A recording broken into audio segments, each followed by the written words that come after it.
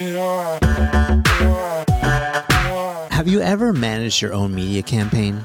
You know, spent money on some kind of advertising for your business to get new customers or to sell a product? The barriers to entry are lower than ever. Meta company via Facebook and Instagram make it a low lift to spend money these days on the platform. Of course, there's TikTok and LinkedIn and YouTube and all the others. But while paid media buying is simple, it's not always easy to see results. To buy media at a high level, spending thousands, even millions of dollars a month for clients, requires a rare skill set of strategy, analytics, marketing savvy, and intuition. This is a must-listen episode for anyone who's spending any kind of money to promote their products or services. Austin is one of the best in the brand strategy and media buying game today, and will take you to school in everything you probably don't know about media and advertising. Here we go.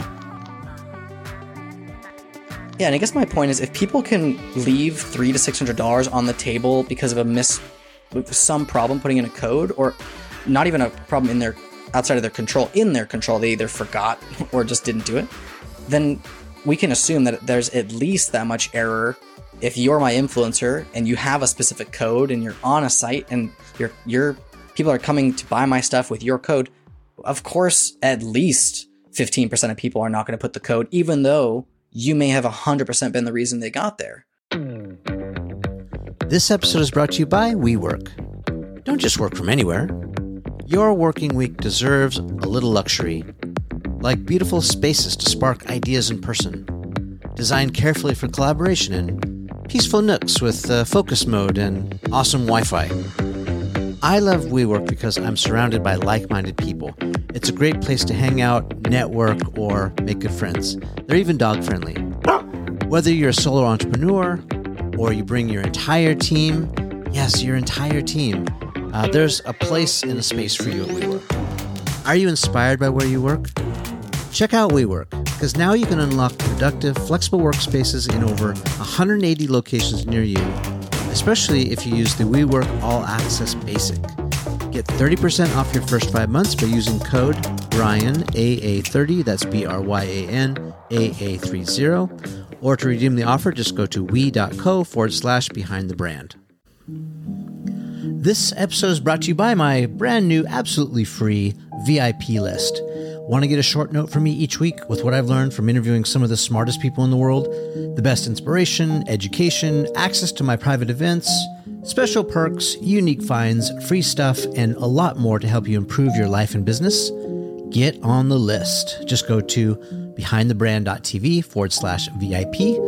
It's an email newsletter. It's as easy as that. 123 VIP, behindthebrand.tv/VIP, and get on the list.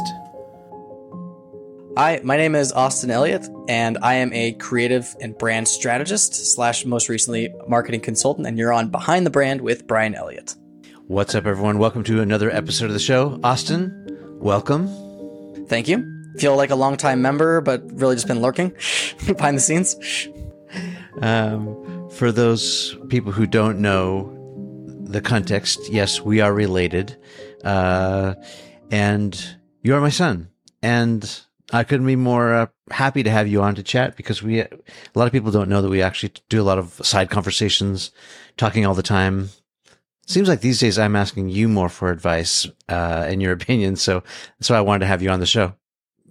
I guess where I want to start is maybe the question I ask a lot of people is, how did you get this job? Let's start there, and we'll roll back the clock a little bit for those who don't know. Yeah, sure.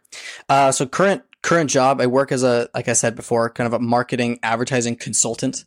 Started my own business, but that's just maybe that's a common trope. Everyone starts a business, but really been working for myself as a consultant the last 2 years. I got here because I was, I have a traditional background in marketing and advertising for most. So started at agencies, small and large, some smaller with a digital focus out in Utah that kind of gave me my start. And then over at Crispin Porter, Bogusky out in Colorado, which I would consider big and kind of traditional advertising. And then most recently was at Activision Blizzard on the client side, right? Working in brand manager for Call of Duty competitive. How I got here was By choice. Left that job voluntarily to strike out on my own, try and earn some new business, try and work for myself, provide value, and really pursue projects that I'm really passionate about, in spaces I'm passionate about. But more importantly, try and have greater control over my schedule, my day-to-day life. Mm-hmm. What is a brand strategist? Let's start there.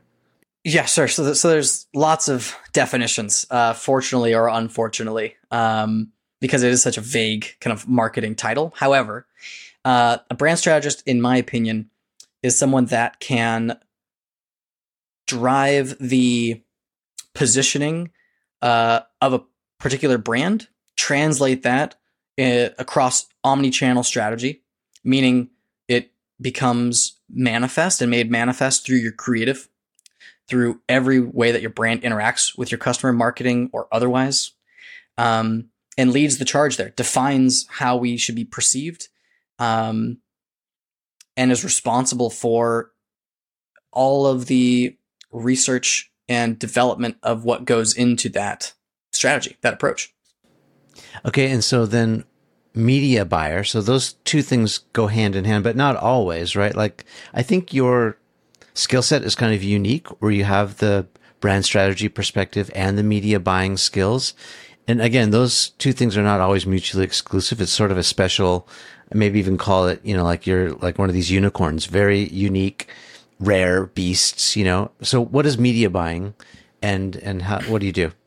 Well, first of all, thanks. That's nice to say. Well, look, I think if you work in the industry and you get exposed to strategists, whether they call themselves a creative strategist, a brand strategist, a marketing strategist, all of them do what I described to varying degrees. However, a lot of them have what I would call a certain flavor, which is a lot of people talk about like the kind of the T in a job or in a career. You establish a lot of experience horizontally, and then you'll kind of drill down into areas of expertise. Mine happens to be in media. That's where I got my start. I'm naturally passionate about data, analytics, the why, which I know you and I share some common kind of mentors and pseudo mentors in this industry, Simon Sinek being one of them for me. The why. And for me, I've been able to find the why a lot of times in data and in analytics, and I'm obviously passionate about research. So that naturally led me to media planning and buying. I have a lot of natural skills that I think have led to great success there. But that also was my first agency job.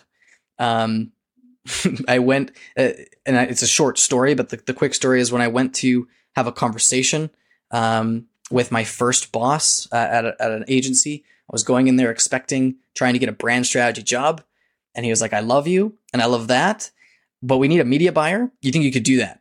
I was like, yeah. And he kind of gave me the pitch. He's like, look, media buying and planning would be a great tool to have as a strategist. Why don't you learn it? So I did that. I had great mentors along the way who, had different passions. One of them was a statistician by trade. That rubbed off a bit. Anyway, I find that media helps me as a strategist because I truly understand how the execution is operated and some of the details of the execution that may go overlooked or underappreciated when you're writing a strategy or when you're creating a creative brief or you're creating a concept or a campaign idea. Exactly the audience it goes to and how it gets to them is a kind of critical piece of that.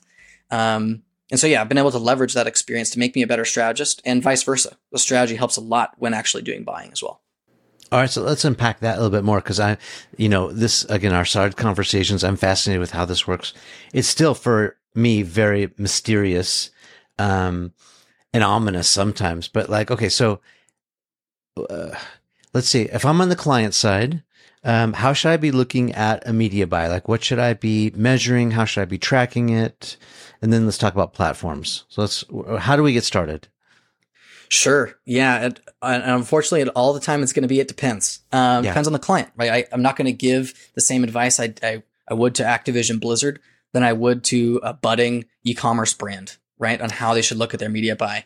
Okay. Hold on. Let me give you a case study then. All right. So, we are an established, still kind of new though, but we're established, let's say supplement brand. And we are trying to be the number one in our category. We're high end. We're doing really well, and we want to do even better. Let's take that supplement brand as a case study. Sure. And doing really well, meaning you're probably doing your 10 to 20 million a year ish. Yeah, sure. Sure. So I think that's a good place to start. From the very beginning, to unpack where I would begin, considering how to promote my brand in digital media. At first, I kind of break it down by three types of objective. I've got a business objective in mind, which is my overarching objective that I consider first, which may be I'm the CEO. I want to raise revenue by 10%. That's my business objective. Or I want to get venture capital funding by the end of 2025, and therefore I need to prove the viability of my business to that group. That is my business goal. Whatever the overarching business goal, typically tied to revenue or getting major distribution or funding, right? Let's assume the distribution is DTC. And let's say that up to now we've been killing it just with organic growth and some help from, let's say, influencers. We have some key influencers are help blowing the brand up, but now we want to do some dedicated paid media to continue to drive revenue. Yeah, sure. To continue to drive some of the things revenue. I would consider first off. Well, I guess first off, there's a saying that I think you actually taught me, and it's better probably in Japanese, but there are many ways to the top of the mountain. What's that phrase? Yeah, I don't remember it in Japanese exactly, but yeah, there are many paths up to the top of the mountain. Yeah. And I truly believe that, right? I don't think there is one playbook, right, to get to the top of mountain for a supplement brand that's doing great organically with influencers. But one thing I would consider is what would paid media really do for you, right? That's the next tier, which I would consider probably more in terms of what's my communication objective? Because at the end of the day, paid media is communication. So what's the problem? Why aren't you doing better than you are today? Is it an awareness problem only, right? People don't know about us. If they did, they'd buy it. Simple. They'd have one strategy for that. Well, maybe we have hero products and those do really well, but we have these new products that we want to introduce, or maybe there's an awareness problem, like as to your point, or maybe they're fringe products that aren't as popular as the hero products, and we want to boost those up. Yeah. Therefore, we could ask, if it's just awareness, it's really simple from a media perspective because you're just defining an audience and trying to share that awareness. You're creating KPIs or key performance indicators around their ability to understand what you're selling. You're just creating awareness. Again, it's awareness, ad recall, and overall kind of familiarity. But oftentimes a communication objective is more complicated. It's not just awareness.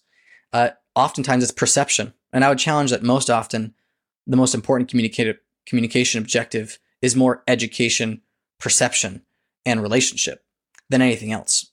So how do you really accomplish those objectives? How do you change the perception of your brand in someone's eyes? So for example, I'm familiar with your hero product. I view this side product, and maybe the general consensus is that it's not for me.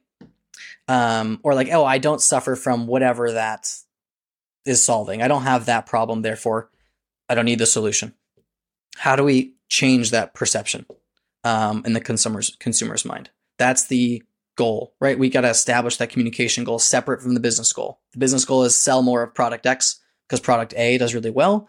Then why, let's figure out why aren't we selling more product X that can help.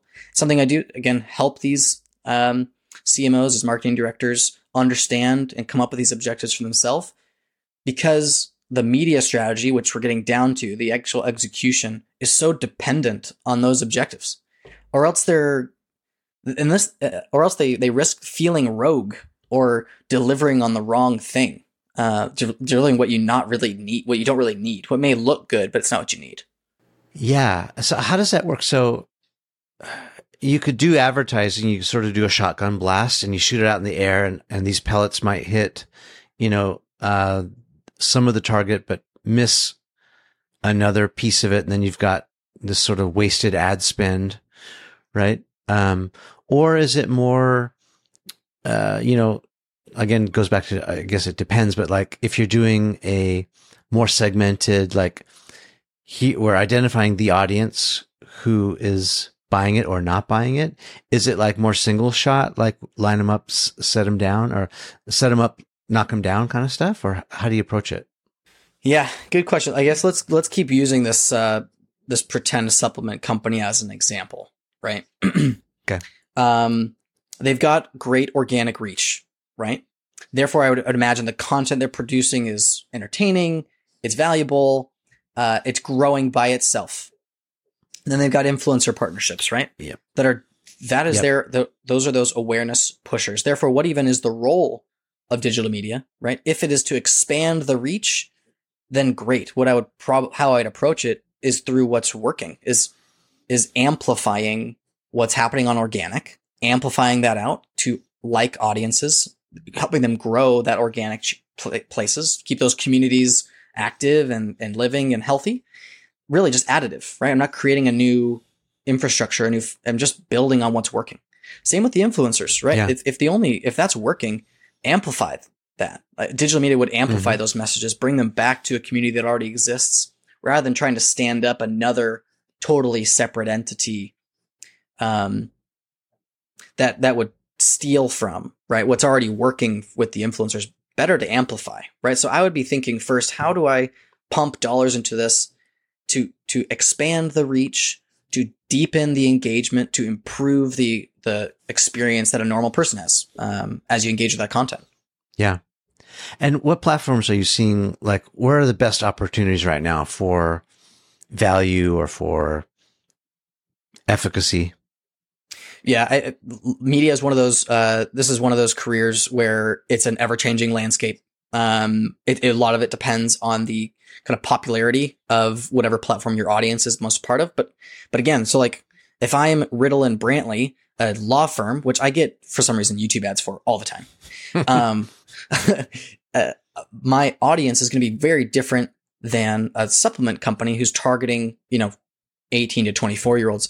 My approach would be different. Right. And therefore I think should be. So to me, platforms are a tool to use to, number one, get the audience you're looking for, which I think is a very traditional way of looking at it. Yeah. And the cost versus audience exposure. That's very traditional when it comes to like TV, radio, even like magazine, that kind of stuff.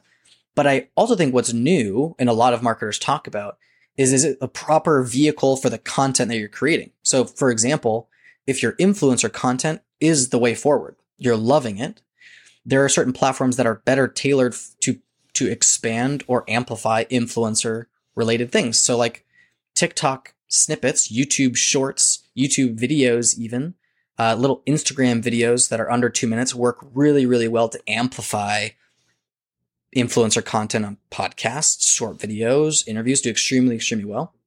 But I probably wouldn't use Twitter or programmatic buying to do that, or an OTV, online television buy, to promote an influencer content. That just doesn't make sense, right? So I would choose the platform based off of kind of the creative strategy, the approach.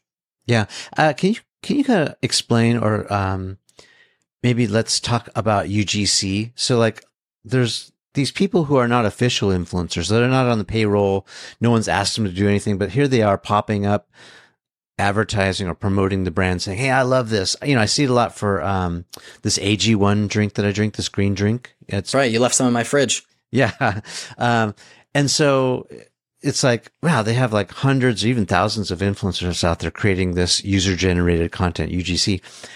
What's the opportunity for a brand? Like, how do you find those? And then how do you promote them, pump them? What I'm seeing more and more is an oversaturation of really bad UGC recently. And this is just my perspective, because I work on a lot of e-commerce brands right now, and everyone knows that UGC is a very important part of a content mix. But what I'm seeing more and more of, unfortunately, are these small companies they do exclusively, they provide UGC production. They'll like source people, but at the end of the day, these are people creating very low quality, very like no personalization, very generic video. The only difference between the 100 UGC video variations that I'm seeing for a brand is like the TikTok sound they use in the background, or the AI voice they're using to dub their, it's very impersonal. I think the video is getting better quality. Everyone understands the shots, right? There's almost a formula to UGC now that's oversaturating the market. It's like, show my product, show me pouring it out, show it in my hand, a shot of me eating it and a shot of me leaving the house or walking through the house or whatever, me smiling. That's a formula. it's a template and it's getting oversaturated. And I think the way forward, if I'm consulting on UGC or how to produce a type of content, I can't overemphasize enough the personality is key to UGC. You've got to show an individual, a person. It's got to feel like a person, not like you know what I'm trying to say? Yeah. And I see a lot of these get ready with me videos, right? Where, she's either putting on her makeup while she's talking as if to like distract us from the actual message. But yeah, that's becoming so formulaic now that we sort of see through it. It's not authentic. Well, let me ask you this just quickly, just to end on this, an example of this. We see it and it still works somehow. All these car commercials, right? It shows Stacy in her car. This is obviously a paid actor. It says at the bottom of the screen, like, Stacy is an actor, right? But she's going through as if it's UGC, right? I'm here with my family. Here are my kids. And it's like extra ABC that are kids from the talent agency. It still works. These big brands do it all the time. They cast people to act like individuals shooting home content. But I think a lot of time it falls flat if it's not personal, if it's not relevant. Yeah, it's interesting because it's sort of come full circle, right? There was this arc where there's like overproduced TV commercials, and you're like, okay, that's an overproduced TV commercial. They spent a lot of money on that, and it's just like, 15 or 30 seconds of flash. And then it's gone to casual, underproduced.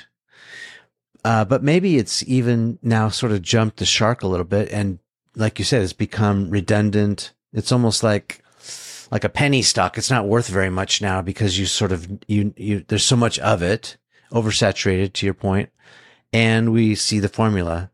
So how should we, what does personal look like? Is it back to like influencer marketing where it's like, hey, I'm a real person. I know you're part of my group and community already. I know you love me. You've raised your hand to say, you opted into my newsletter or whatever it is, or you're in my feed.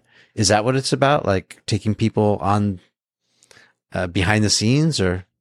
Maybe. I guess from my perspective, it doesn't necessarily need to be someone with an existing following, though that obviously helps, right, to get some initial engagement. And I would totally understand.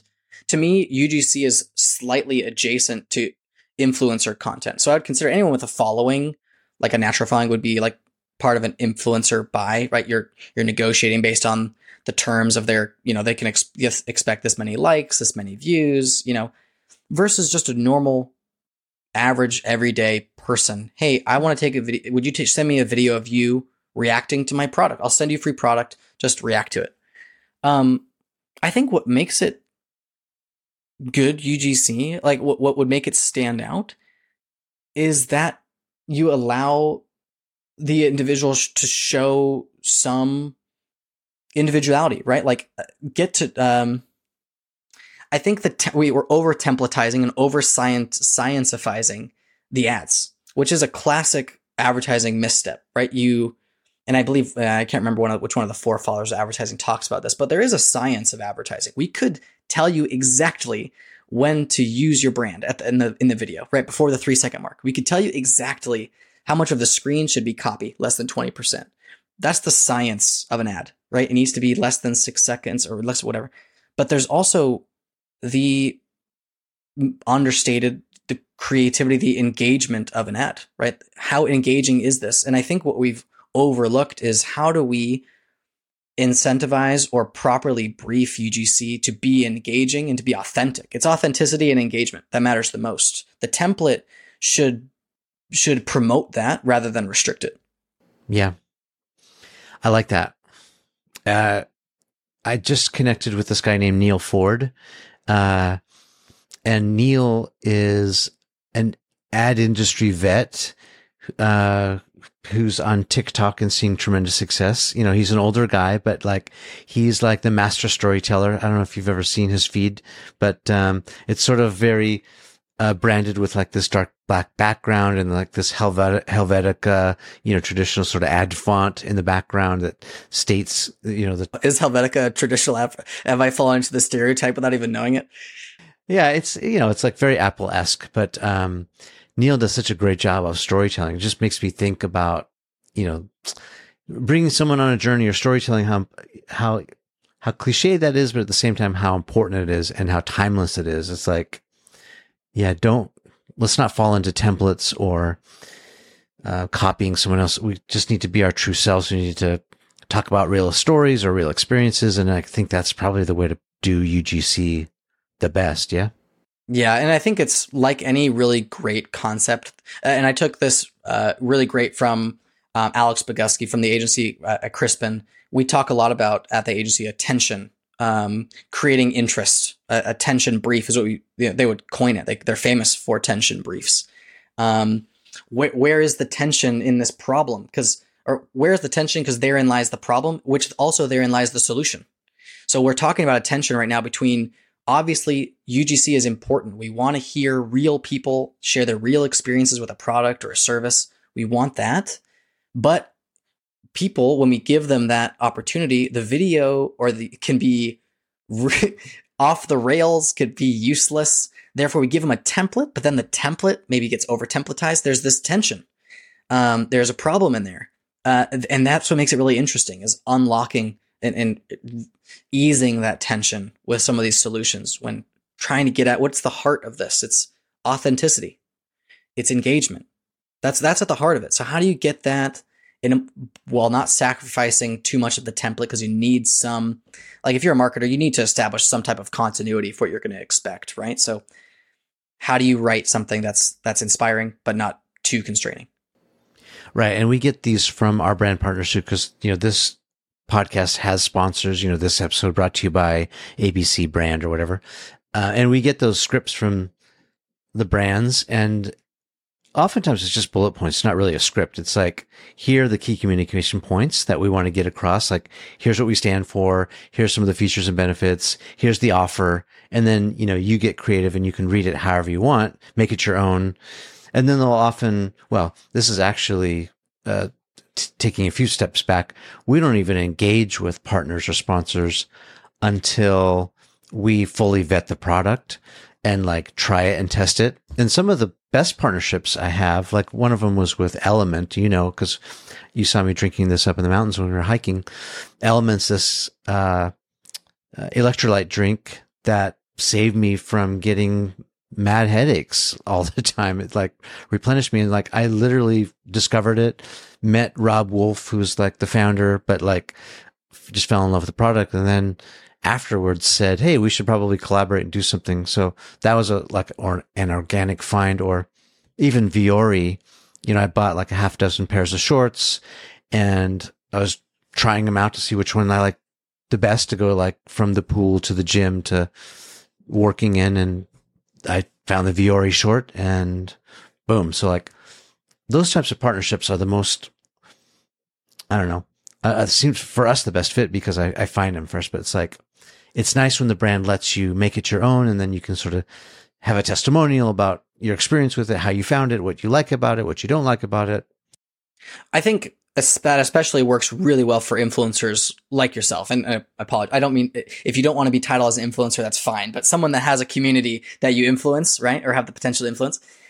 It's even more important that you have a natural need or a benefit from one of your partners, right?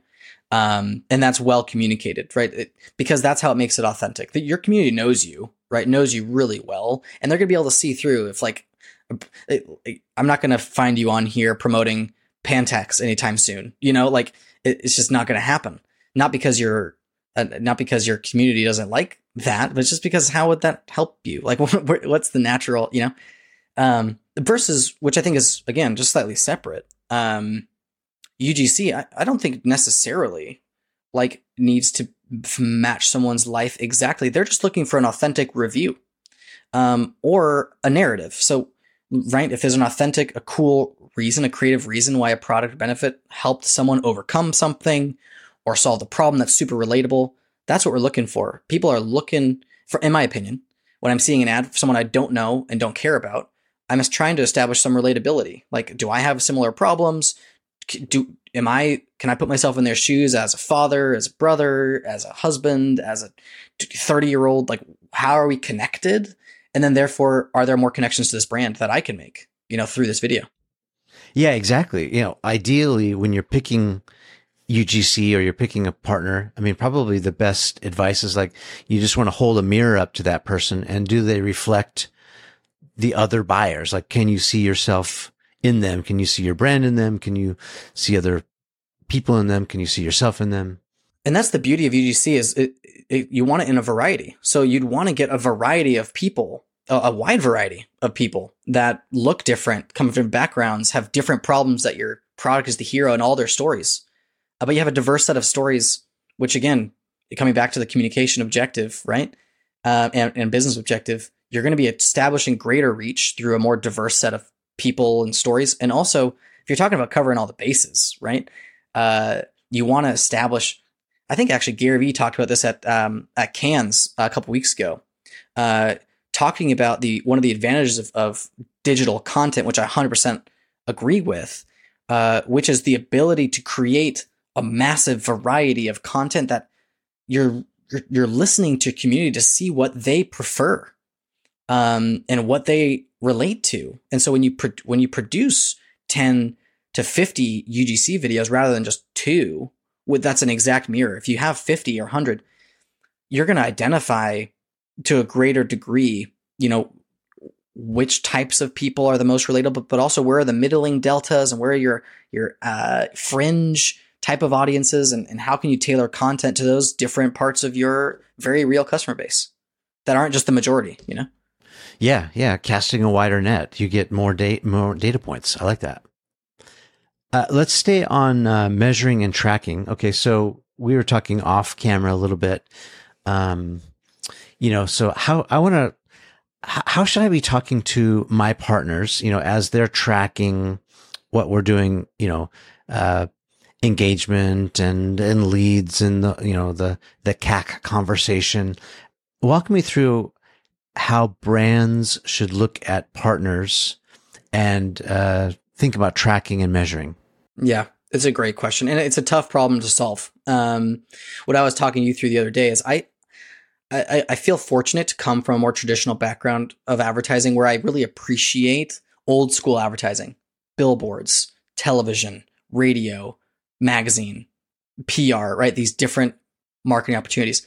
The way that we used to measure things versus where we are today, obviously, is dramatically different. We used to rely completely on these big ad agencies or research firms to tell us what percentage of households, our message brought awareness to.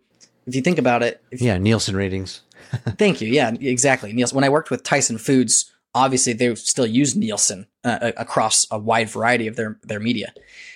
But at the end of the day, if you're putting up a billboard ad, right, you're not getting direct. You don't know exactly what percentage of people purchased your product because of your billboard. There's just no direct connection. However, you're driving down the freeway. You don't know who's seeing it, coming or going. Yeah. How many times? There's ways to get close to that number, right? We could measure the amount of cars that passed it. We could measure if we do certain states versus no states, right? We placed a billboard in Arizona and we measured the lift in Arizona during the time period the billboard was up. We can get close, but it's not exact. It's never exact. Right. And the temptation with digital is that we can get, it can be alluring, that it feels exact, right? We can use pixelation. We can use UTM parameters. These are, I apologize for the jargon, but a pixel is like, imagine a piece of code you put on your website that communicates back to the platforms you're advertising on, that tells the platform what the people did on your site after they got there. UTM parameters do a similar thing, though not through code, just through your URL bars. They do a very similar thing. And then there's tracking codes, like we get a code from our partners sometimes, use code BRY, and get 25% off your purchase. Exactly. Or maybe you stand up a landing page for your influencer, right? Hey, this is going to be your dedicated page, or hey, this is your dedicated QR code. And we're going to look at all of our QR codes. In my mind. That's not 100% accurate? No, never. No, well, think about it. Like if I would consider myself an internet savant. Okay. I'm not professional, but I was raised on YouTube and I spend way too much time on the internet. If let's just theoretically, right? I get your ad on Instagram, right? You're promoting whatever. Who cares? Your dog saddles or something. Okay, you're promoting a newsletter. Great. There is the opportunity to get direct attribution if I click on that or if I view it, right, in a certain time frame, and then I go to that site and I follow all the steps. Theoretically, 70 to 80% of the time, you will capture that data. But there isn't outstanding, even just in that example. If I'm using an Apple device where I have disabled data sharing and personality, and then if I choose for whatever my default is in an incognito browser, just based on my own preferences, there will be a disconnect in data. And now some companies can help connect those, right? But at the end of the day, what if I saw it, loved it, went on my computer to check it out? There are some companies, again, that can connect it, but most media traditional platforms, that would be an immediate disconnect. Or let's give another example. Let's say I pick up my iPad, which technically is under my wife's name, on roaming.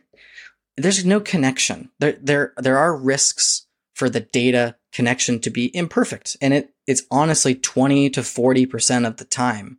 Oh, okay. Okay, this is amazing and terrible at the same time.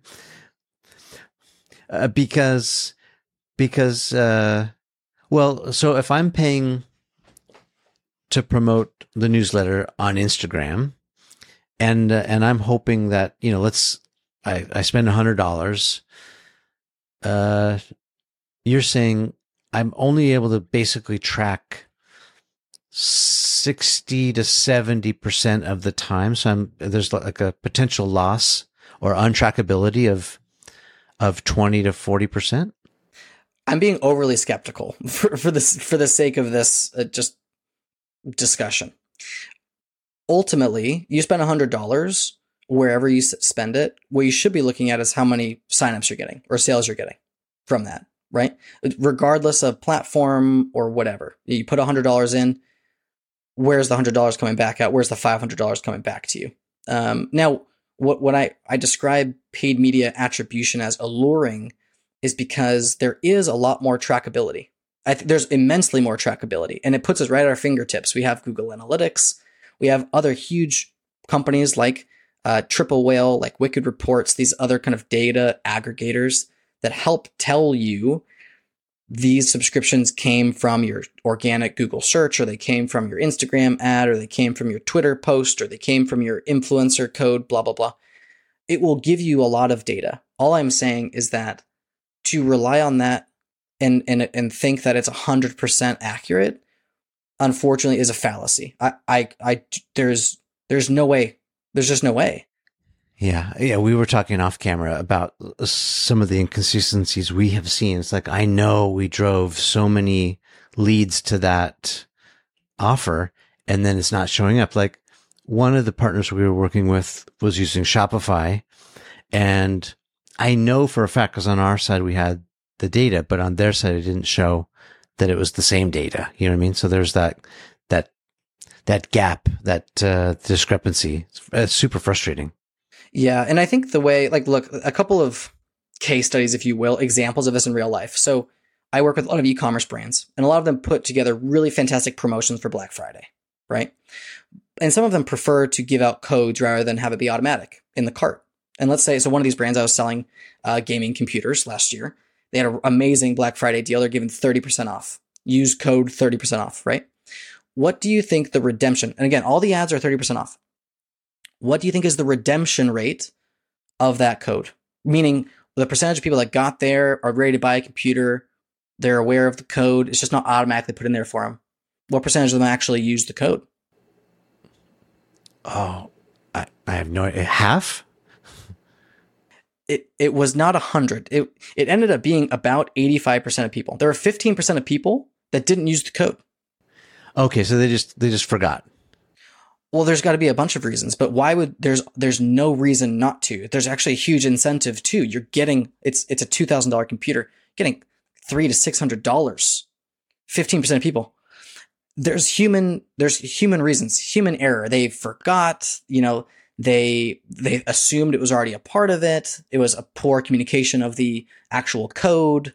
It was referred to them by a friend. There's a bunch of reasons. Misspell, that happens. That happens to me all the time.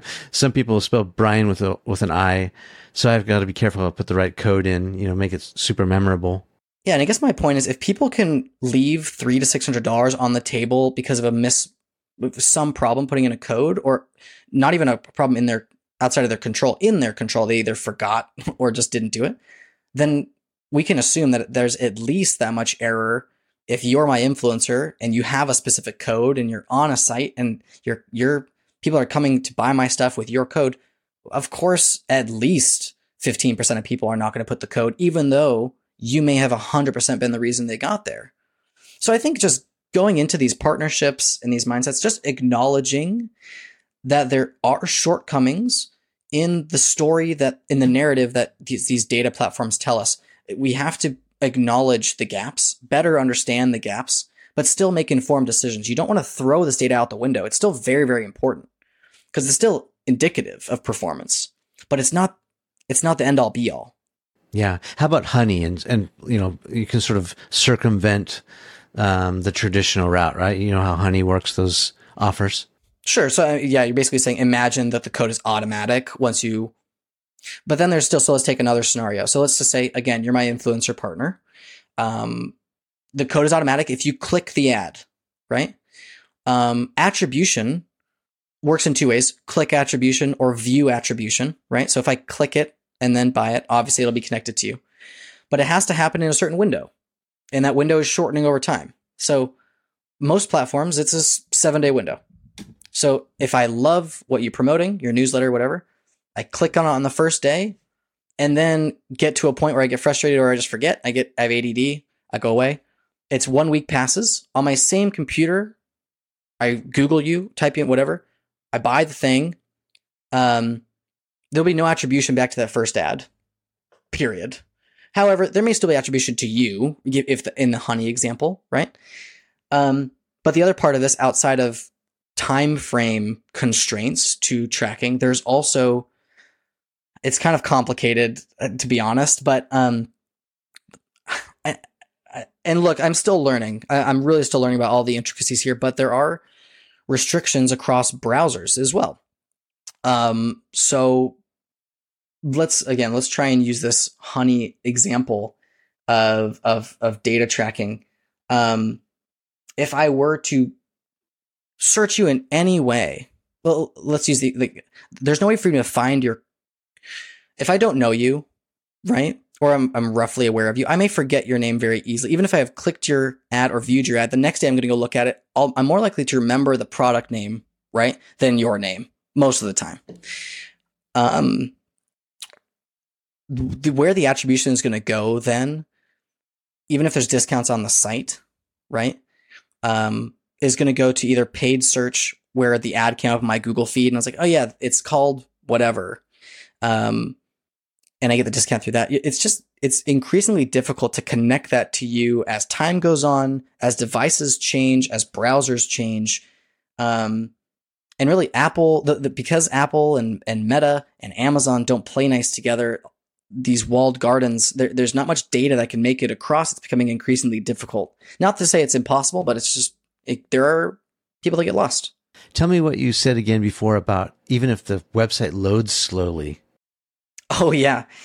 If I'm striking a deal with you, right? I'm the brand, and I'm hiring you to sell my product. Sorry, let me get back in focus here. Hiring you to sell my product.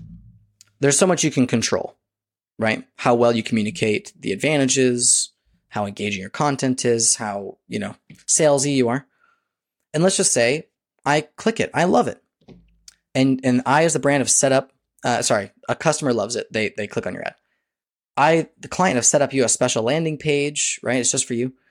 But if for some reason that landing page takes 6 seconds to load instead of 3.5, you're going to lose automatically. You're going to lose 20 to 30% of normal people that are just impatient with the site. Like, this is taking too long. Screw it. On to the next thing. And that's a normal, you talk to anyone that's like their job is web development or responsible for the bounce rate on their websites. Everyone knows there's a solid rule of thumb, especially on mobile. You need to have 3 to 4 second load times. And so if I'm the brand and and this 10-second load time on a page or 6, that's not on you, the influencer that messed up. There's a drop off at that stage in the customer journey, right? As the journey goes down, it changes hands between you and the brand at some point. I don't know that a lot of brands know this. I think, well, speaking from, like the platform side, we're telling our audience about these products, whether it's Element or we've worked with Vimeo and several others. It's like, I don't know that the brand side, the client side knows these intricacies, because sometimes I feel like we're being held 100% accountable 1-to-1. And I mean, this is good news for me, but it's also educational for them, right? To understand that it's just not a perfect science.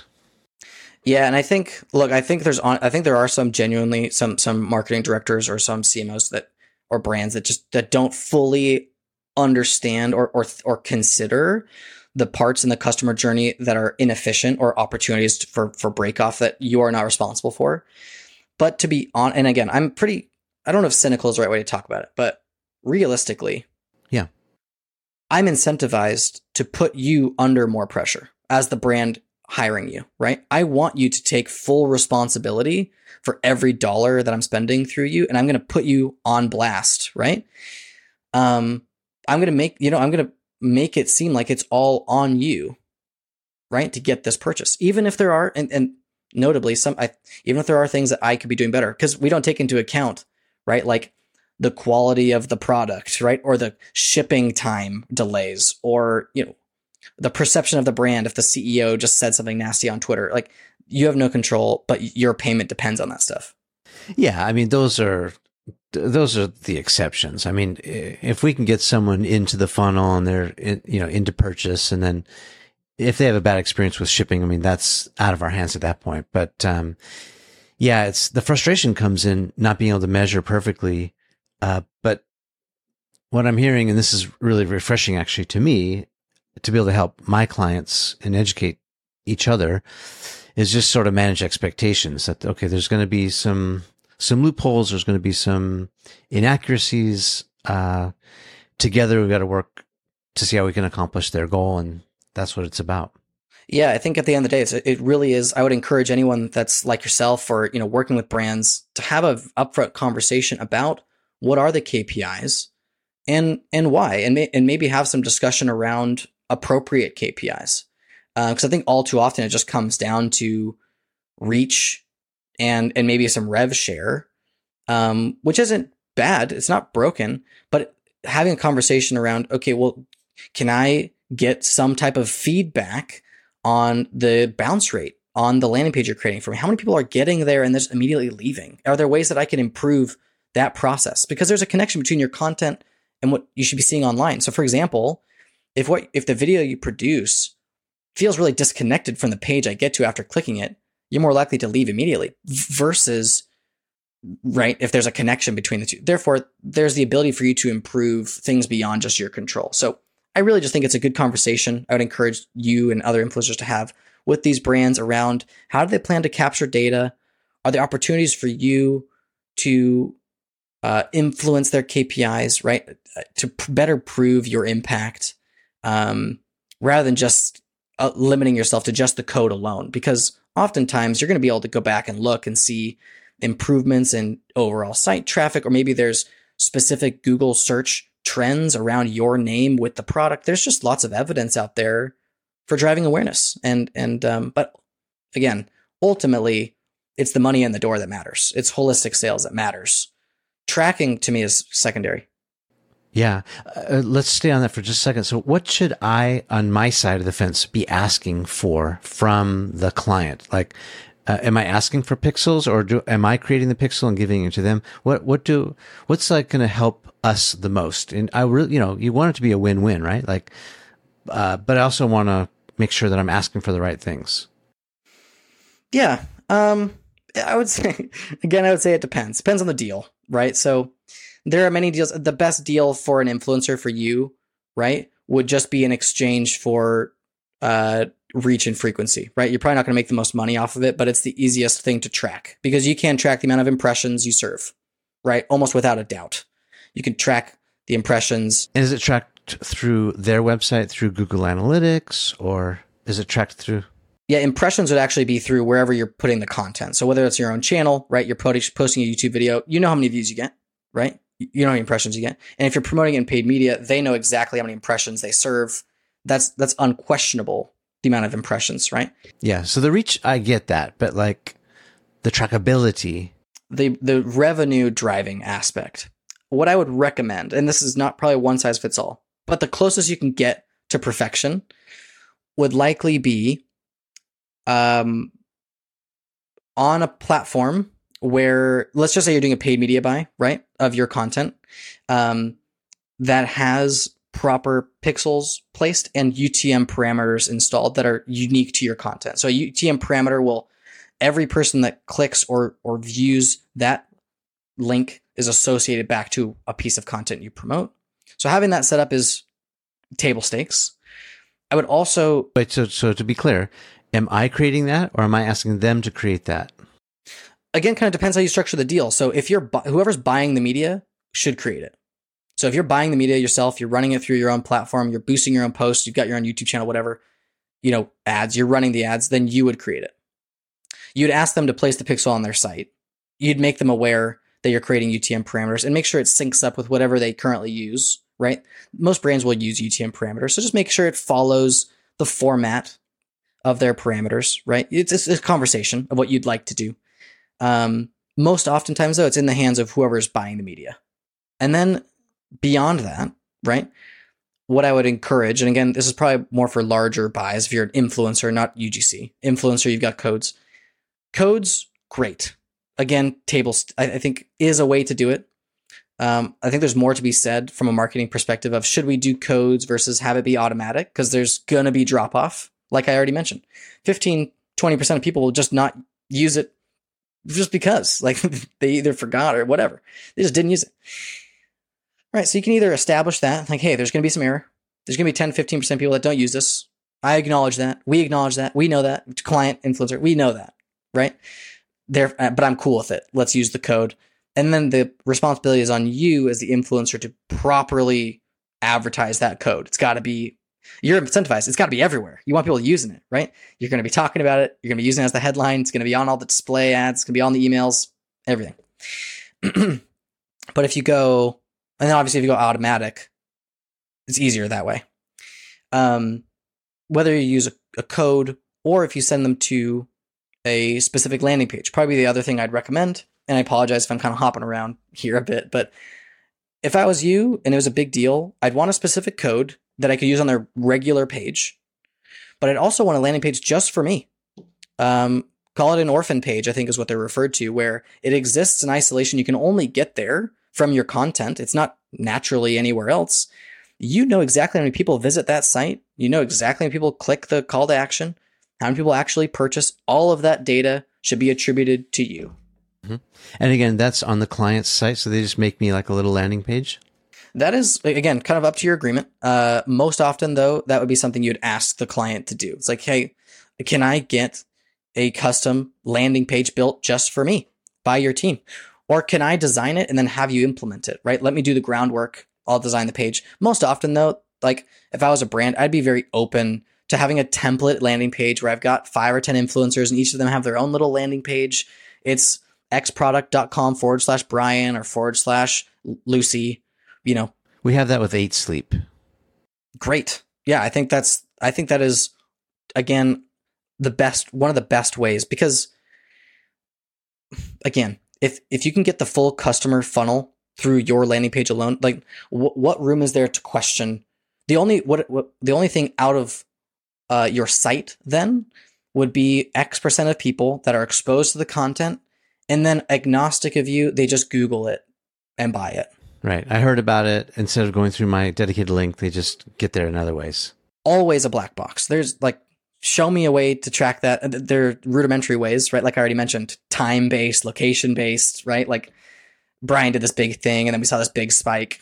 I do this as a consumer, like with flights. I'll like do Google Flights and I'll see it promoted, and then I'll go, JetBlue has the better deal, and I'll just go right to JetBlue, even though it was served up to me some other way. So I do this hotels too. Like I think everyone does it. And honestly, it depends on the product too, the risk of this. So if you think about it, if you're a higher price product, a bigger consideration, the higher likelihood that attribution is going to be broken.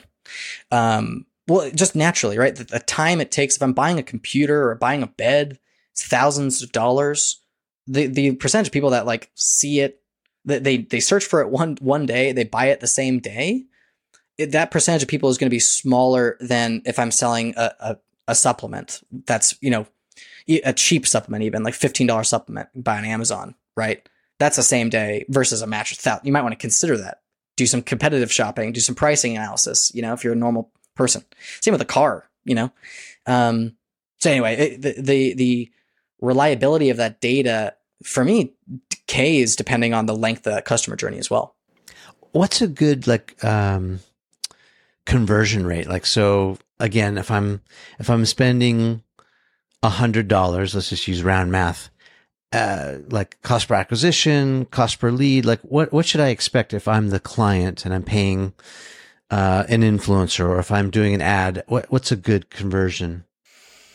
Yeah, it depends, unfortunately, we'll say, for example, right? Like, obviously, if you're promoting an iPhone versus promoting something nobody's ever heard of or needs, right? Like, the expected return is going to be dramatically different because your content has to do so much more lifting. If you have to introduce a product that doesn't exist, has no foundation of trust, you're at ground zero, right?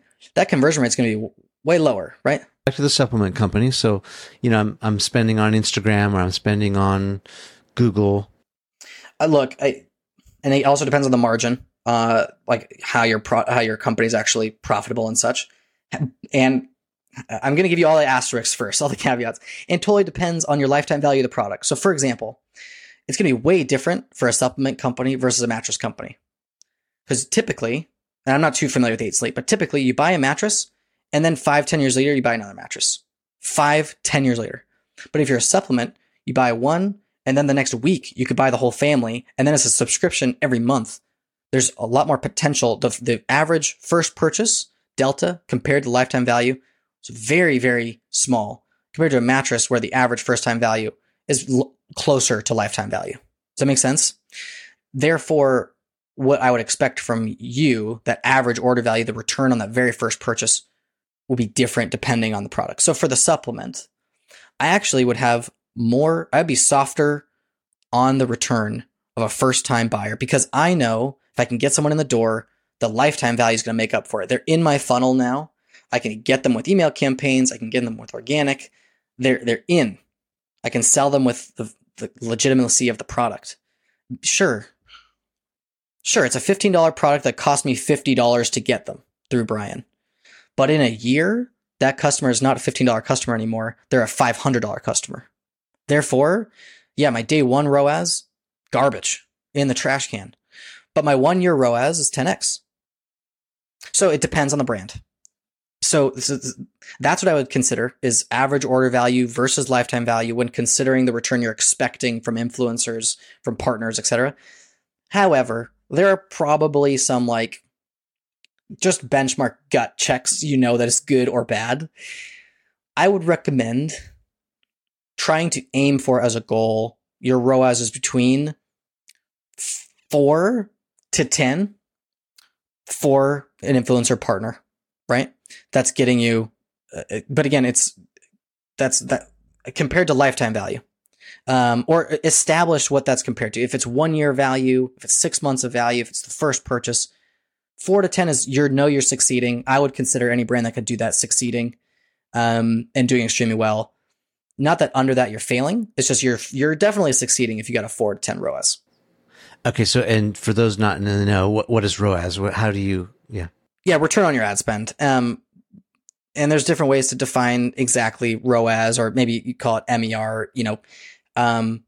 If you spend $100, how much money are you making in revenue, gross revenue, not in profit from that, right? So if I pay Brian $100 and then $100 of revenue comes through his link or his code or associated through UTM parameters, that would be a 1-to-1 ROAS versus I spent $100 on Brian and I get $400, that'd be a 4 to 1. That would be succeeding. Okay. So so the parameters that you said are 4 to 10. Yeah. Look, it's not a perfect science. Like I said, I feel comfortable saying 4 to 10 would be succeeding. It'd be difficult to argue that anything lower than that a 4 is failing. It'd be really difficult to justify for a majority of businesses. Versus you could argue, for example, that like a 2 ROAS, even if you're doubling the amount I'm giving you, is actually a loss for me, depending on the brand, depending on the business. It would depend. But I'm very comfortable saying 4 to 10 for 99%, 95% of companies that would be succeeding. And why is a 2 a loss? So if $100 spent and $100 earned is a 1 to 1, it's a wash. You're not getting revenue value, but you're getting exposure value, right? The awareness is increased. But even if it's 2 to 1, like if your ROAS is 2, didn't you just profit basically 100%? Well, you're talking about profit. I'm talking about gross revenue, which is not profit, right? So let's say my profit margin is super, super small, right? A 2 ROAS hits a lot softer than I'm selling candy where I make 60% margin, profit margin. 2 to 1 ROAS hits really hard. It's amazing. And then there's real cash value to cash in today. I could be spending 2 to 1 on you versus I could be spending 3 to 1, 4 to 1 anywhere else, but I have a limited amount of cash, right? So 2 to 1 might be okay. Sure, I'm not failing, but I could be doing better somewhere else, and that is failing, right? Like, you know what I mean? I wouldn't be going bankrupt. But depending on economies of scale, depending on profit margin, you may not be profitable, even if it seems like a 2 to 1 ROAS. And then how do you find these winning channels? Is just testing? Again, are you from the perspective of an influencer, of a brand? Side, yeah. Of course, I want to maximize the opportunity. I want to spend money smart. I want the best return for my money, but I don't know. And it's because it's not intuitive, right? Like you would think, all right, well, let's go right to Instagram because that's the cash cow, but maybe no. I would say it totally depends on the brand. So let's give an example of like, I'm a plumber, right? I got a plumbing business, family plumbing business. The way you'd promote that brand, the first platform you go to is definitely not the same if I'm selling Brian Elliott's subscription, right? Or even supplement. The platform serves the creative, right? And the creative serves the strategy. So for a plumber, where the majority of people that I need are not people that are on Instagram or Facebook, they're people Googling plumber near me, right? Arguably, we're talking performance marketing right now, not brand marketing per se, right? Kind of two separate beasts. But from a direct attribution ROAS type performance marketing perspective, I would start first, if I was a plumber, on search-based platforms, whether that's through Google, through Bing, through a DSP, right? Where I'm serving display ads or certain ads on plumber equipment sites, or they're very specific to the category. That's probably where I'd start. But if I was a new and up and coming supplement brand and I knew my audience when they're shopping for supplements are on Instagram or on Facebook or on YouTube, that's kind of where I would start. For me, it's about starting with a foundation that's close to the bottom of the funnel. Again, it's all about amplifying, right? So you've got this organic, people are searching for your brand. How do you amplify that? Google, Bing, do a great job at amplifying that by promoting to the top of the page search results. That's a promotion, right? Or I do really well on Amazon, but I only sell 100K a month. How do I get to 200K, 500K? I would start promoting on Amazon. Amazon's got a fantastic advertiser network. Start promoting your products on Amazon a little bit, right? Amplify. But then oftentimes you're going to hit a plateau.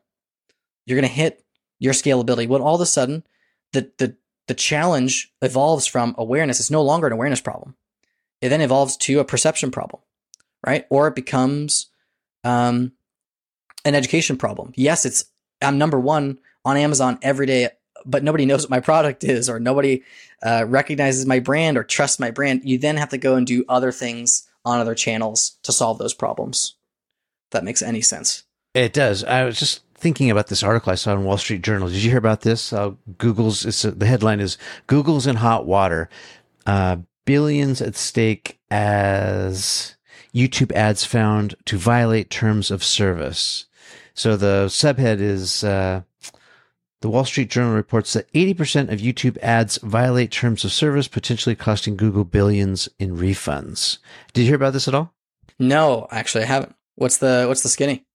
Yeah, let me just read you like the highlight of this article. It says, new findings reported by the Wall Street Journal reveal that approximately 80% of the ads YouTube serves across the web have breached its own terms of service, making them subject to refunds.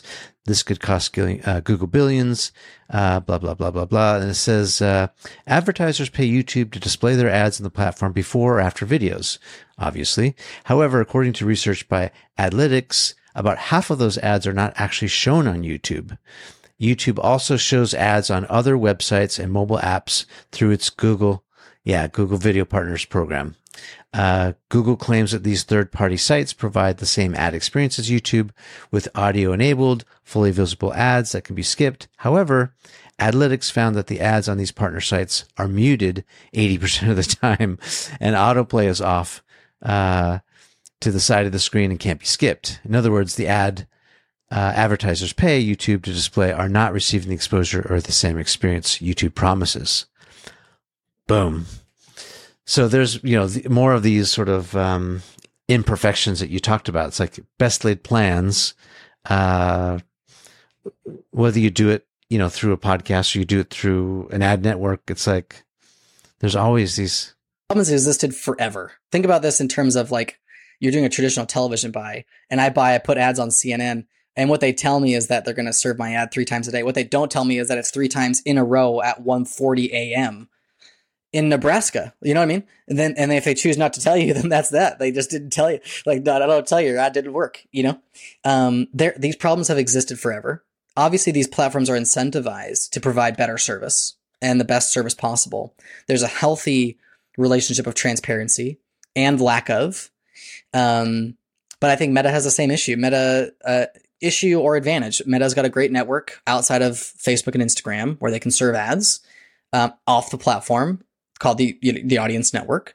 There's no transparency really on where those ads are served or how, or we assume they look the same, but you can at least, if you're a buyer, you can see what percentage of the inventory is served where most times. So like on YouTube, you can go in and dig in and see what percentage of the traffic is actually on the desktop YouTube, or it's on a television YouTube app, or it's on the phone, mobile app, or just mobile browser, or a part of the network. But there are limitations. And I could get more into detail, but from a buying perspective, we are being incentivized by the platforms to allow platforms free reign. They will throttle CPM costs and incentivize users or buyers who are less specific for the placements they choose. Facebook says this outright. They encourage you to use automatic placements versus manual placements, meaning you relinquish control of I want to serve video format only versus like a square format video or image. You relinquish that control. You're incentivized to allow them to cut it or to crop it or to change it to serve it on a wider variety of placements. Hey, what do you think about voice? Voice was such a hype, like Alexa and all this stuff. It feels like it's dead. Everyone's like, oh, you need to have a Google, a voice presence somewhere, either on Amazon or Google. And it's like, and I keep getting these robocalls too, like, hey, I noticed that your business doesn't have a presence on voice, blah, blah, blah. Should I be paying attention to that? I'm a big voice user. Okay. I love it. But I think there's a lot of things to talk about here. Where are you using it? Are you like, are you Siri or are you Alexa or? I'd say I'm probably, my ecosystem is a bit split. So I use Siri on my phone often. Like when I FaceTime you, for example, like last night we were hanging out, I told Siri, I held the hold button. Hey, FaceTime dad. I don't want to go through the interface and just FaceTime dad, right? Or like, text so-and-so or like, hey, call so-and-so. I use Siri for that reason. And that's just me personally. Alexa, I use her. I use it for music, mostly in the house, right? So I've got a connected ecosystem. What do I think about it? I think that it has become, pardon me, less shiny for cutting edge.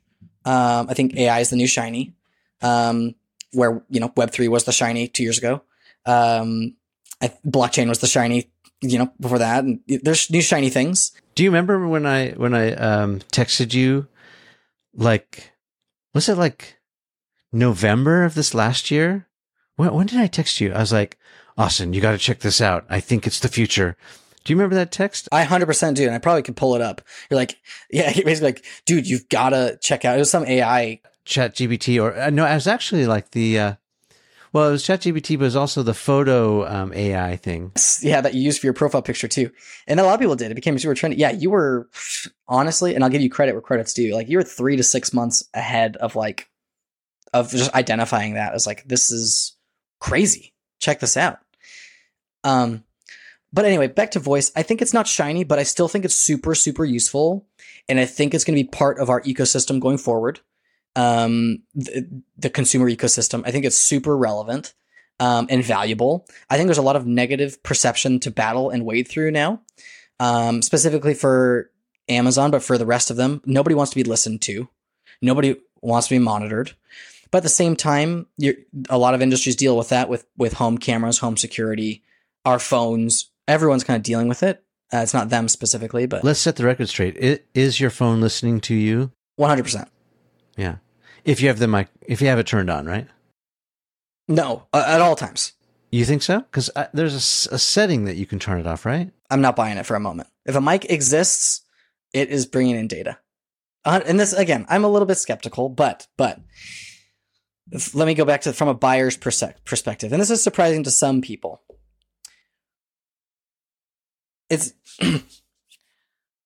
There are lots of ways to target people on those platforms. And it's becoming less and less possible. They're actually, because of privacy laws and things, becoming more and more strict.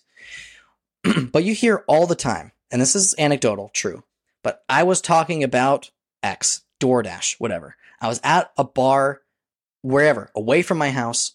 All of a sudden, the friend I was with at the table starts getting ads for whatever brand. That has happened enough times where I think everyone's like, yes, it's listening to us. Now, oftentimes it's the app you chose to install the app on your phone. You agree to the terms of the app. The app is on your phone. Then it's going to use your mic, even if it's not in app, right? I did that to you with your mother. I was like, go to her phone, tennis racket. Like, because I want her to give me a tennis racket for my birthday. Yeah. There are some companies that are very open about, like, yeah, we do collect your information. It's like Facebook's one of those, right? If you've got the app open, you are well aware that they're using your microphone and your camera, or they can. You've given them permission to. So if it's just minimized, like most of us use an iPhone, that's just me. I'll swipe up and move to something else. The app stays open in the background, but it's in the background and therefore could pick up whatever it wants to. Look, I'm not a doomsdayer. This doesn't like make me want to throw my phone in the garbage or anything. I've just accepted it and I'm moving on. But honestly, it's also because I feel like I'm also being raised at a time, and I'm 30 in 2023, where I'm under no disillusion that like the government's not listening to me through whatever it can, like I'm not fear mongering anybody, right? Or want to, or I'm not like a schizophrenic where I feel like I'm imagining. I acknowledge that if the government wanted to track my voice, track my image 24/7, they absolutely could. And if the government can, then so can Meta, and so could Google, and so could Amazon. Yeah. So could Apple, who owns my phone, right? It's on me all the time, every day. But it doesn't put me off. And coming back to voice, I think it's just a little bit less shiny right now. I think it's increasingly utilitarian in the future of AI. We just heard about AI voice this last week. I'm not sure if you heard much about that, but it's getting incredibly uncanny at the ability to mimic with near perfection the audio of people. And it's just going to get better. So voice is a natural part of that. The ability to interpret voice and translate that into action, and translate that into anticipation for action is super valuable. Have you seen the deep fakes, like with the fake Tom Cruise and all that? Have you seen that guy? Go. Yeah, I love that guy on TikTok, and I think that's amazing. I actually studied. I did a little bit of research on deepfakes back in 2017. Was working for a nonprofit that was promoting media literacy in America, and deepfakes was one of those, part of being media literate, like understanding that just because a video exists and you watched it doesn't mean it's real, right? I think at the heart of it, and I could talk for days about media literacy, but at the end of the day, the way AI is going, the way content's going, I'm embracing it. I love it. I'm excited for it. But what I think is super important for young people and for everyone is to be literate, understand what's possible with video, understand the framing of how content is given to you, right? The maybe the incentives of certain content, what they're trying to get out of you. And as long as you acknowledge the framing, who it's made by, who it's coming from, you'll better be able to kind of see the world as it is. Yeah, I mean, I'm excited about AI. I was just looking up this article that I saw in the Hollywood Reporter, the South Park guys. These guys came up, it's sort of off the heels of the Kendrick Lamar video. I don't know if you saw it like last year, called Sassy Justice. It's like this series, but so Trey Parker and Matt Stone basically developed this new deepfake business. Have you heard about it? I haven't. And actually, it's funny. I independently just watched and followed their story about they've brought this restaurant back to life in Colorado. So they've been on my feed for that. And I love that story. They're sinking tons of money into it, but I love it. They're passionate about it. Anyway, sorry, I haven't heard about this AI stuff. It's called Deep Voodoo. They raised like $20 million. It says Deep Voodoo raised $20 million in a new funding round led by Connect Ventures, a joint partnership with CAA and VC firm New Enterprise Associates. But basically it's this whole fake Tom Cruise idea. But if you think about the possibilities of AI, one of our production company clients, it happens to be a Japanese native, and she lives in Japan. She also has a Netflix special. And so it's not super easy for her to get over to the US to shoot commercial or, be in a spot. And she's done a lot of partnerships with different retailers and stuff. And we started thinking about this deepfake technology where we could basically get a body double that looks just like her, and using the AI technology, basically make it look and feel exactly like it's her. And she doesn't have to move an inch. Like, she could stay put. What was the name of those guys that really got much deserved publicity for this, for doing their anime short first with AI? Remember that anime combat scene they created? It was fantastic. And then they just recreated one with an alien movie. You know what the guys I'm talking about, though? These small individual content creators kind of pioneered this with AI, where you have a subject that gets overlaid. I don't remember that. Mid-Journey now is, all the zoom in features and all the cool. Have you played with Mid-Journey at all? I haven't personally played with it, no. It's amazing. I think this is maybe the next emerging opportunity. A lot of people are saying, hey, if you were into coding, or you're thinking about, computer science, shift to AI, because this is where the opportunities are. But I think just generally, whether you're a brand strategist or you're a writer, director, producer with a video production company, you need to get AI literate, because it's not going to just be in one category. It's going to be something like the Chat GPTs, where you need to understand how to be good at prompting. So that's a bit of copywriting, but it's a bit of prompt knowledge. Or if you need an image, like for me, I can see using Mid-Journey and some of these others for storyboarding, because in the past I needed to hire an animator, or I needed to find all these images all over the internet. But now it's I can just basically create a storyboard. I think there's AI storyboarding. You just tell it what you want. In fact, taken to the next level, Adobe released Firefly. Have you heard about this? So in the Adobe suite, it's basically going to create the video that you explain. So you're man walking to the shore. Yeah. And it will kind of create your B-roll. So it's you've got your A-roll already shot, and then you just need some B-roll coverage. Hey, I need an aerial video of a winery, in Napa Valley, and it'll create, 10 seconds of B-roll for you. That's game changer for me. Yeah, I kind of view it. I mean, a couple different takes on AI in general, but I definitely view it as just another tool in the tool belt of good marketers, right? Leveraged at large scales, Large agencies, large brands can be can be more sophisticated, right? You've got cool partner brands that are doing amazing things with AI, but then even bootstrapping self-marketers who are promoting their own brands or their own products could use it to kind of solve some manpower issues or solve some overhead issues and cut costs. I view it as like similar innovations in pick a software, whether that's, Photoshop or Excel, even these just things that take what used to be time intensive or dollar intensive activities, make them extremely fast and easy. Now, I think there's lots of problems to be solved still in the space. Like, I'm not sure how much of the Writers Guild of America strike you've been following, but one of their main things on the picket lines is talking about AI in the production process, and they're picketing basically for fairness of use. What can AI be used for and not used for in Hollywood and across the Writers Guild of America.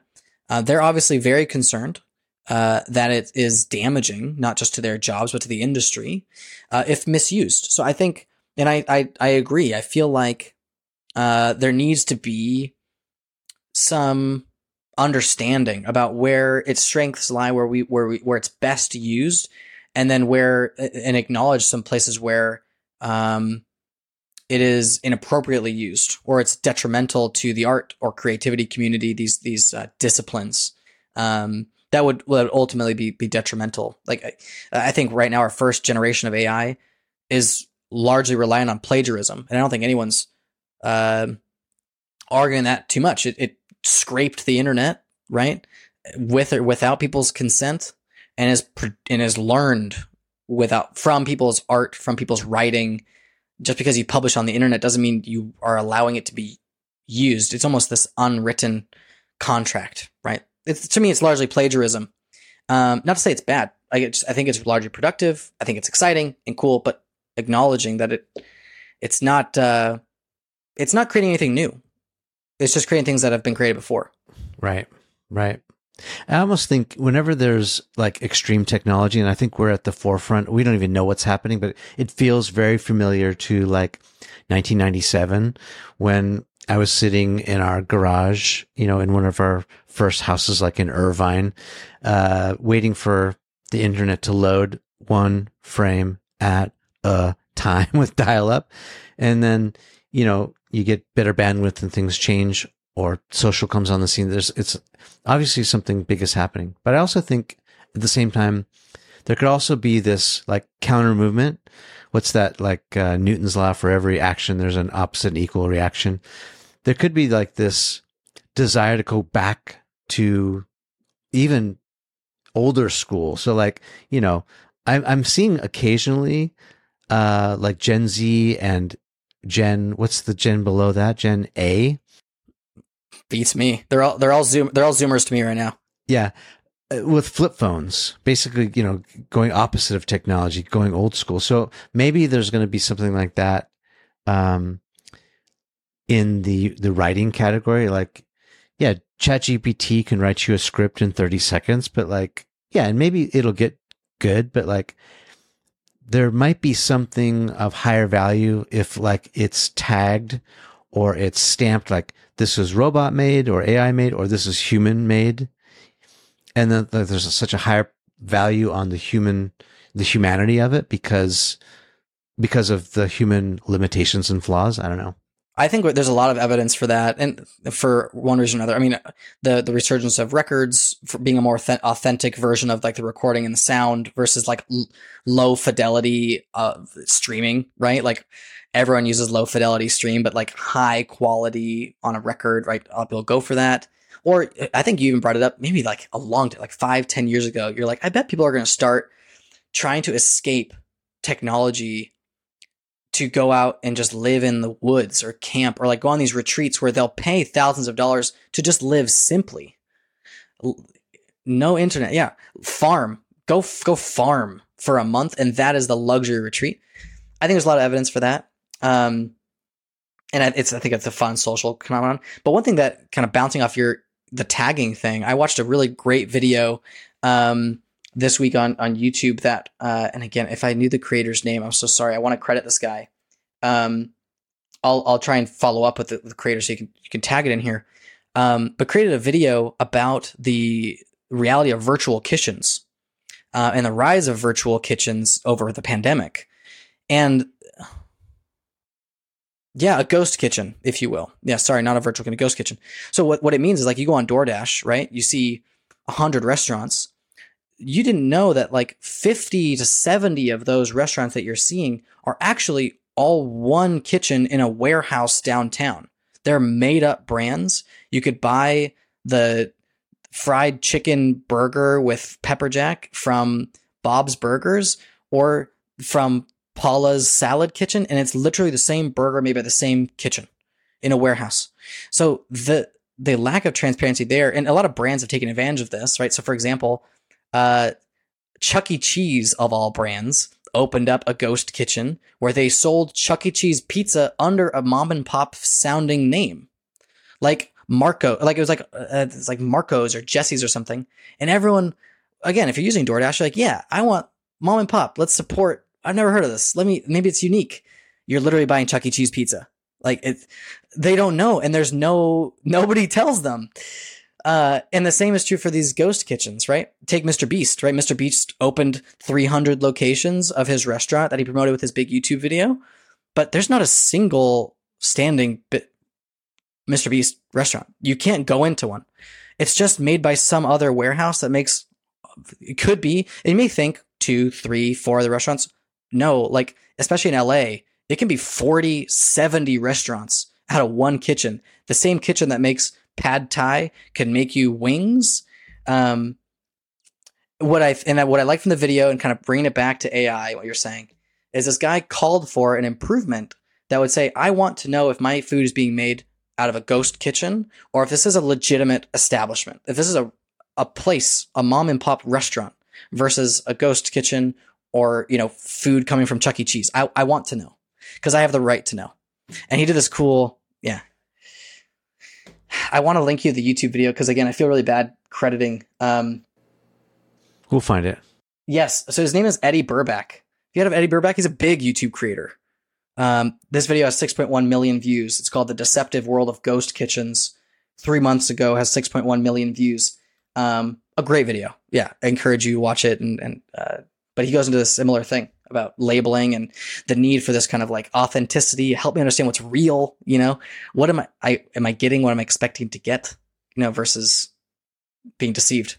Well, now I'm thinking like Ready Player One stuff. Like, as good as AI is going to get, meeting people online, it's going to be like, hey, are you who you say you are? Like, how do we authenticate?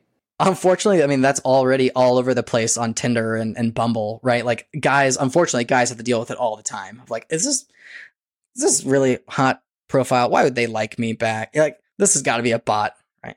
These guys are saying they're 6'2", and then they show up to the date and they're like 5'3". Yeah. Yeah. Catfishing is different than botting, but yeah, a similar problem. Yeah. There's got to be some sort of, that's going to be a thing if it's not already a thing right now. Yeah. And we're seeing the beginnings of it, I think, on Twitter and some of these platforms that are kind of criticized for it a bit. But you've seen Instagram has this as well, the fact checking on Instagram.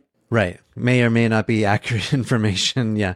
So there is some progress of like trying to check and balance the oncoming just volume of content, AI generated and not, and trying to decipher what's true or not is going to be a real challenge if left unchecked.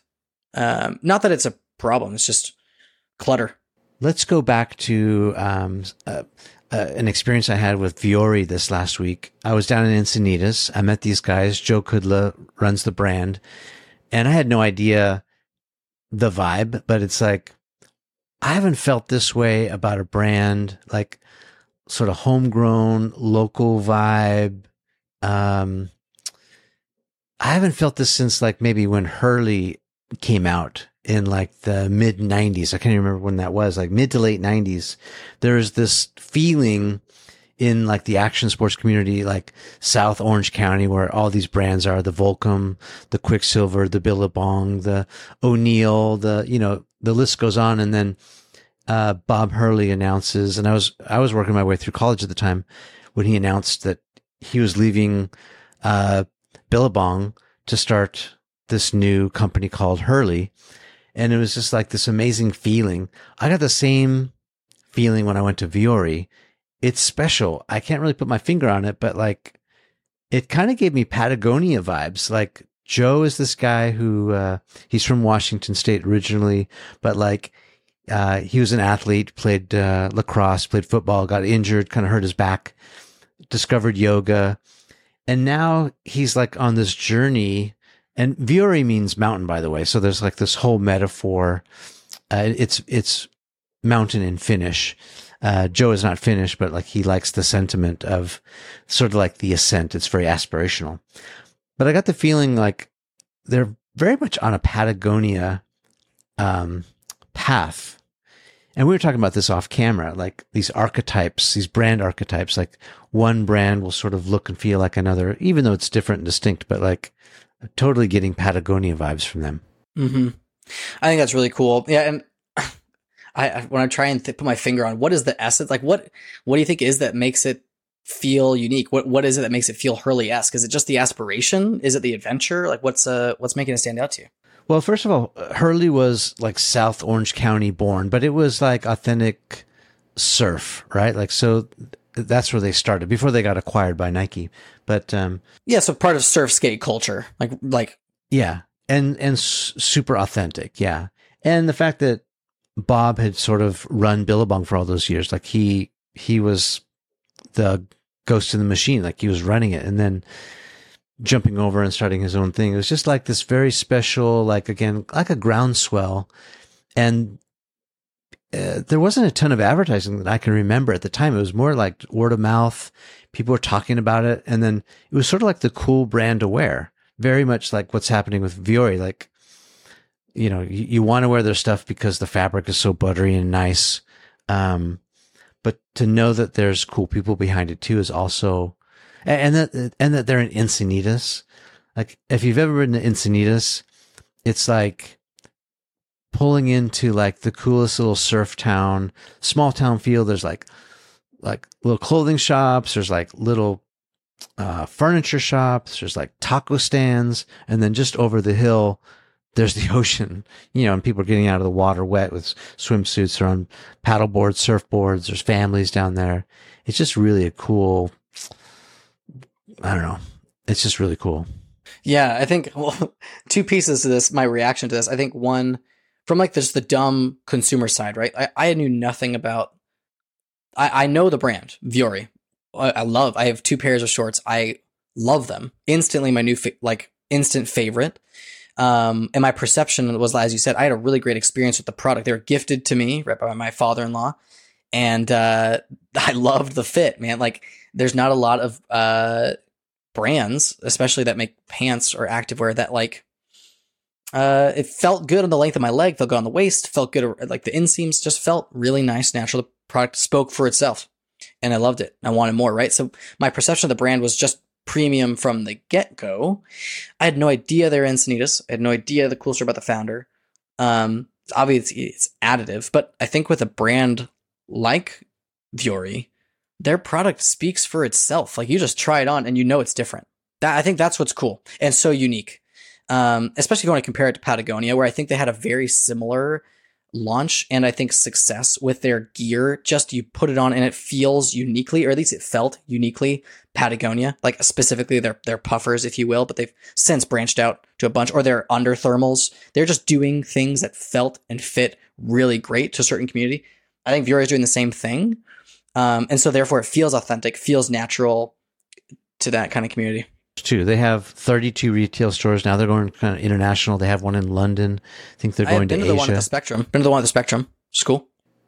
Yeah, and so I asked them about that. It's very interesting. They have a catalog business. And again, it's like, oh, but just like the way he talks about taking care of people and it being such a like kind of family run business, from a small little team. They started like with 3 people. And by the way, Joe tried a clothing company before he tried the big launch, and it basically failed, and he started at Deloitte of all places as like a CPA, a numbers guy. That's awesome. Yeah, I think going back to what you first said, when like, I think people do this too, right? Where you look up to someone or something, and you want to model your life or your business off of something else, and it could be for the success, right? You and I briefly talked about, like, everyone's talked about we're the Uber for this or the Uber for that. You know, that's been around for 10 years now. You know, people speaking that way. If you're to start and use Patagonia, whether or not it was intentional, as their target, I think a lot of businesses, whether they're willing to admit it or not, in their deepest heart of hearts, they know they have a target of like, we want to be comp. Yeah, we want to be the Apple of this category, or we want to be the Mercedes of this category, or like we want to operate like Google does with its employees, or like, hey, we love. And I think what's great, if you're going to pick anything from Patagonia, picking the authenticity of the gear to the fit and the function of the community that's going to wear it, you're not going to go wrong there. Like, that's something they excel at. And I think, you know, if Fiore took that from that textbook, great lesson to take. Something that I admire, and this is just personally about Patagonia, just viewing them, is the perception of their values. Not to say I'm not exactly sure what their real values are at the executive level, but at least as a lay person that doesn't care that much, it seems like they're very philanthropic. It seems like they take really great care of their employees. It seems like the CEO who runs it will take like responsibility for success or failure of the company, even reducing his own comp if necessary, right? I think the founder's name is Yvon Chouinard, and Yvon is an American rock climber. So here we are, already got a parallel to mountains. Joe said like he's climbing all the 14,000 plus peaks in the United States. Like, he loves the climb, even though it's like torturous for him. He gets altitude sickness. So there's a direct parallel. 14ers in Colorado, where I was living not too long ago. Yeah. So he's like this environmentalist, this philanthropist, this outdoor enthusiast, businessman. And remember, I think it was Patagonia that announced a few years ago, they're closing shop for Black Friday. Like, they don't want to work.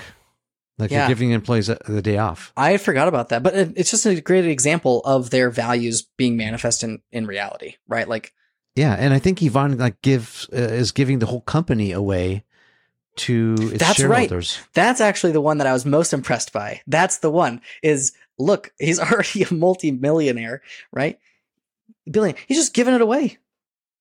Just giving it away. I think that, look, I don't know if I do the same thing. I don't know if I could. I think it's super admirable, though, and speaks volumes to his character, right? Where his priorities lie, where his priorities must have been lying, you know, since the foundation of the company. And it's got, like, the proof is in the pudding, right? It's got to have trickled down to the rest of the company. The vibe, people catch it. So if Fiore's got the same thing going, good for them. I think actions speak the loudest, though, right? Like, show us, don't tell us. I mean, we were just sitting back, you know, chopping it up, reminiscing about the good old days and all that. You know, tracking my roots, where I came from.